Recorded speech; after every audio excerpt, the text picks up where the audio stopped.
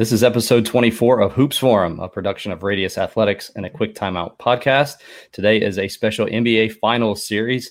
Before we get into that, though, I want to thank our sponsors over at 323 Sports. They've been with us from the beginning here on Hoops Forum. Randy and I were just talking about this. Hard to believe we're already 24 episodes into this. I'm speaking as someone who has personally used 323 Sports. You go with these guys, you're not going to regret it. They've got quick on-time deliveries, great customer support, and they're even better people. To find out more about what they can do for your sports program, visit 323sports.com, or you can get in contact with a rep, sales@323sports.com. They'll be sure to do it right for your sports program. We are in the middle of the NBA Finals. First up, I call it a little pistol action. You've got some other terminology for it. Yeah, and like what you see with Phoenix as well as a lot of NBA teams is they kind of just find this spacing and transition often. Two corners filled, guy at the top of circle with the ball coming up what I call the alley or one of the alleys, and where Chris Paul is between the sideline and the midline, that area, the alley. So this commonly called combination of actions is called pistol, and like my 5-out language, if you will, I would call this flip, which is the word for the handoff, and then drag is the word for the ball screen. So this would just be flip drag in my nomenclature, but yeah, this is something that I think in this series against LA Lakers and in this game in particular, they scored on this 3 plays in a row. And it's like, just keep running it, just run it until they stop it type thing. So flip drag, where I would say it's a combination of actions. The flip is the jab, the drag screen is the cross. So it's like a combination, like a boxer would throw. So, and then you see some sort of things that Devin Booker does well as a mid-range pull-up game where he kind of finds that pocket there at the bottom of the dots and is good, really good elevation on his pull-up shots. You saw him there too when he came off that screen and his man was trailing. He kind of put him in jail by kind of slowing down and kind of trapping him on his back.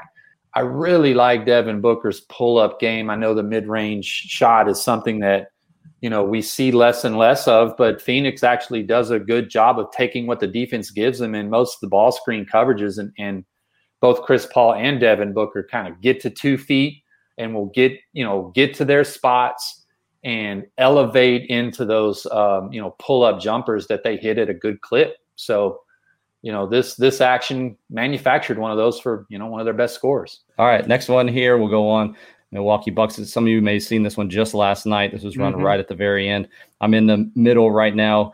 The last year or so, I'm obsessed with anything that creates space on the floor. So this is just simply a clear space lob. Enter the ball, almost some misdirection there in frame number 2 where you have the one dribbling away, and it looks like it's going to be something for the 2. I mean, you could have a shot if you needed a 3 in the corner there. Yeah. But then by the time you get to frame number 3, you have the whole left side of the floor. And I know sometimes these can be confusing because they're split up into multiple frames. So it almost seems like, all right, first one, pause, second one, pause. Yeah. But really, there's a blurring of frame 2 and frame 3. So while 5 is cross-screening for the 2 to come out, that eliminates the help from where it would typically, most teams are lowest man help. So that would be X2. He's too busy chasing 2 off the cross screen. And what you end up with is like a completely open side on the other side of the floor. And that's kind of how it ended up last night for Giannis. Had an easy dunk at the front of the rim. So that's a good one. Good one. And you got that left side of the court there in frame 3 when the screener, player 4, slips out of that screen for 3. There's nobody there. There's some eye candy in frame 2, moving eyeballs over here off that pin screen, and then you've got an empty corner over on the left. All right, next one up here, another one from the Bucks. We got video for this one. Here again, like what I kind of am attracted to when I pull clips, and I kind of pulled these back when I made a 5-out playbook that I recently put together of some of my ideas and ideas I've seen kind of all blended into a package. You can find that on my Twitter page or something everywhere on my website too. But anyway, what I'm attracted to when I start watching teams is like how they find space and how they find positioning and transition. And this is a made break here. Like they just got scored on. So, they go inbounder to Chris Paul. And the thing you kind of always see with Ayton is I always like to say Main Street belongs to the big. Main Street, the lanes connected, that middle third of the court. If you're not Ayton, stay out of it, right? So the rest of the guys find width, find the sideline, and then depth and hit the corners. And I think in this clip, they go right into, drag break. You see Mikal Bridges there, like really getting ahead of the ball. If you went back to right when they set the screen, what I like to shoot for is like right here. There's 19 seconds on the shot clock. That's 5 seconds after they got scored on. They're kind of into their first action. I think that's something that that coaches watching can take away for something to look at when you're running your offense, your early offense package, your primary break, secondary break type things. Is like, I'm not a big fan of like the type of offenses where like we're trying to get a shot up in this many seconds, or we're trying to get 90 shots a game or something like that. But what I do kind of like to connect the time element to is how quickly from when we gain possession to when we kind of get to our opening. And our opening here is a drag screen. This is 5 seconds. So that's pretty good. I think you can get there in 4, maybe without a 36-year-old point guard, you get there in 4 seconds, right? But right here, they get right into a drag break. You see the symmetry on the court with the 2 guys filling the corners. Saric over here is finding our sideline toward us, and right into a drag break, just seamlessly and naturally, no call needed, just find space, create an advantage, and let's see if we can create a closeout and penetration. Yeah, so there LeBron James tags the roller when Ayton rolled to the basket. Chris Paul snaps it back on the shake action to Bridges and has LeBron in a closeout, and Ayton is able to seal when the ball goes over his head. So our teaching is if you're rolling, the ball goes over your head, leg whip your man in post. So my language for this is kind of borrowing the common language, would be drag, shake, punch. And then Bridges clears out the side once he enters the post. So there's offense. Ball's coming up the alley, corners are filled, drag screen, LeBron tags, back action to the shake man, right into the post. We'll build off of that one on this next one. Let me go ahead and go on to this next one here. This is actually from the Bucks. Okay. But the 5 out being basically brought up by a lot of the teams now. Mm-hmm. And so this was when I originally drew this. This was actually an ATO, but it's still the same principles. I think it was probably one that they took the ball out of bounds on the other end, brought it up the floor, and you can kind of see they're out of their traditional like totally 5 out on this one. Mm-hmm. But the 5 has already kind of started to move down for the pin down. Then in the right side is the stuff that I like, where you end up with the misdirection, multiple actions on the floor, so help defenders are occupied, and then they bring it back, and you can either have the 5 with the slip on the front of the rim, or the 2 as it's drawn up here with a open 3 in the corner there. Yeah, I'm always attracted to concepts, like something that like there's a concept in your second frame there that like I think I could apply to a lot of offenses, and that's what I call dribble up, throw back. Dribble up, throw back. You see player 3 dribbling up to sort of move the defense, and then they play against the grain by throwing back. All right, last one here, play number 5. This is another video from the Suns here. I like this one a lot. All right, so in this one, the transition lanes by Phoenix is a little asymmetric, right? They don't have anyone in the right running toward the right corner. Devin Booker's bringing the ball up the rail with nobody in front of him. I know when I coached, I oftentimes didn't like that. Like I wanted that balance and symmetry all the time. But now if I could go back or whatever, I would say that like it's okay. Like it's still like right here, like Devin Booker, if he wanted to throw on the Jets, could attack to the outside of his defender, and he's got an empty corner to attack and could get in, possibly into baseline drive, baseline drift with Bridges, who it looks like filling the left corner. I used to want players crossing the court or running across the baseline to balance the floor.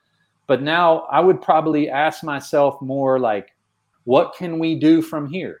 Okay, well, I think what you're going to see is Booker doesn't turn the corner and kind of settles down at the wing. And Ayton, again, whose Main Street belongs to the big, is he's going to come over and set a side drag for Booker. And then there's the reject. So you've got the 3 amigos. That's what I call the 3 players outside the ball screen, kind of corner, high wing, slot. Ayton came out of the middle third to the wing to side drag for Booker. He rejected it and gets to his signature shot, that really high elevation 2-foot takeoff pull up that he just seems to just be so, such a weapon. I know in the 3-and-key era we're in, and the defense is taking away that, it's a weapon to have a guy who can make that shot. Now, there's not many of them out there, but he's certainly one of them. And again, personnel, maybe if a guy who didn't shoot mid-range jump shots takes one more dribble down, now Ayton's running to the front of the rim, and you have the lowest man over here steps over to help with that. Mm-hmm. And that baseline drift that you just mentioned, basically, I'm not sure who this is, but 5, whoever is back here on the backside, is guarding 25 and Chris Paul. So those two.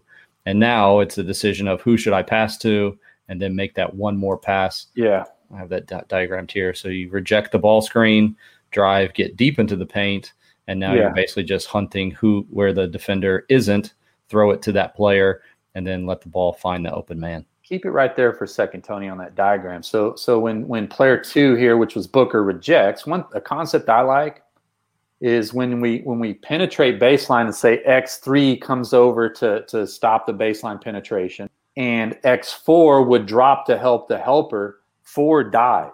So I think I even tweeted it a couple of weeks ago. It's like when your man helps the helper, dive. So like if you could just imagine the 2 defenders, X3 helping over, X4 dropping down to make sure we don't throw the drift.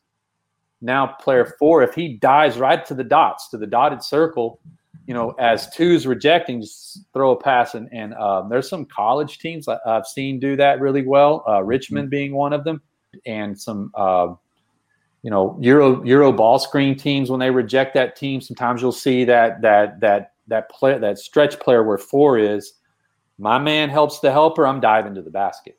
Okay, we got one bonus here at the end. This is one that those of you that maybe keep up with either Fast Draw or you follow my account, this is from this week's Chalk Talk, and this is an opportunity for us to talk just about the Chalk Talk. They have plays of the week every single week. You can look at these on both Twitter and on YouTube.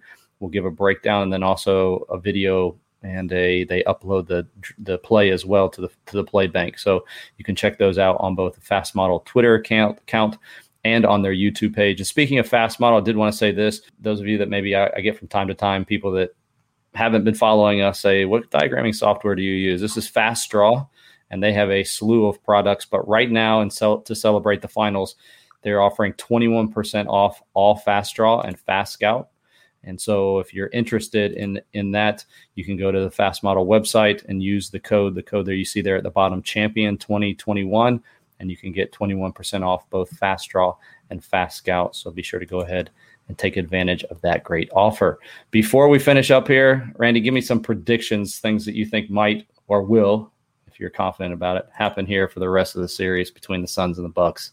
Well, I wouldn't plan the parade in Phoenix just yet. That Milwaukee, it'd be hard to say Phoenix isn't going to win the series up 2-0, but I think we'll see Milwaukee a little bit of a resurgence when they return home. I know there's a lot of conundrums they're having to figure out how they're going to guard different things with the pieces they have and how they're going to create offense. I don't know. I think return home and that lively crowd that Milwaukee's been showing up with. I think we'll get this series.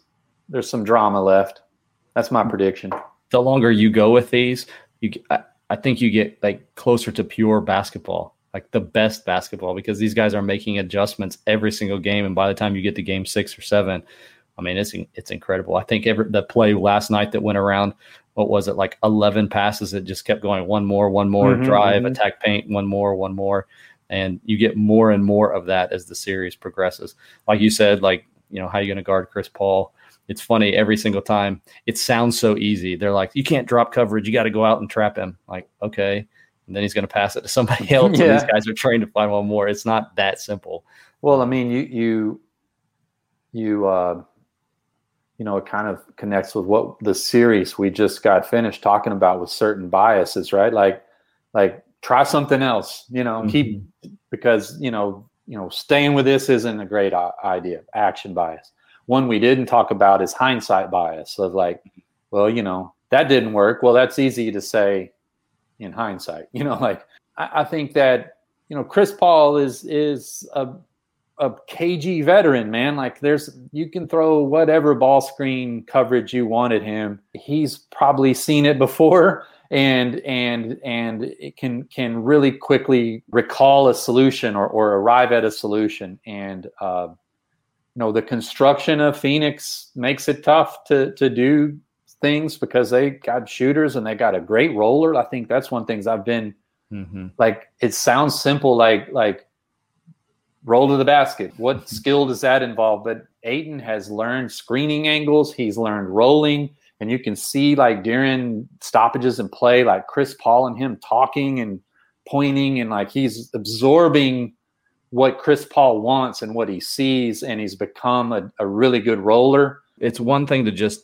screen and then turn and roll as hard as you can to the front of the rim. He seems to find really good angles that end up causing long help, or by the time the help gets there, they're having to take one or two extra steps, but he's jumping at 7 feet tall.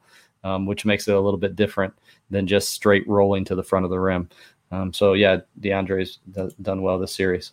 We'll finish up with that. Appreciate all of you who joined us this week. If you missed any part of the live show, you can go back and watch or listen to any part. Visit Radius Athletics on YouTube to see the full interview, or go to any podcast platform and search A Quick Timeout, and there you'll find the audio version of the show. Thanks so much for tuning in this week. We'll talk to you again next time on Hoops Forum.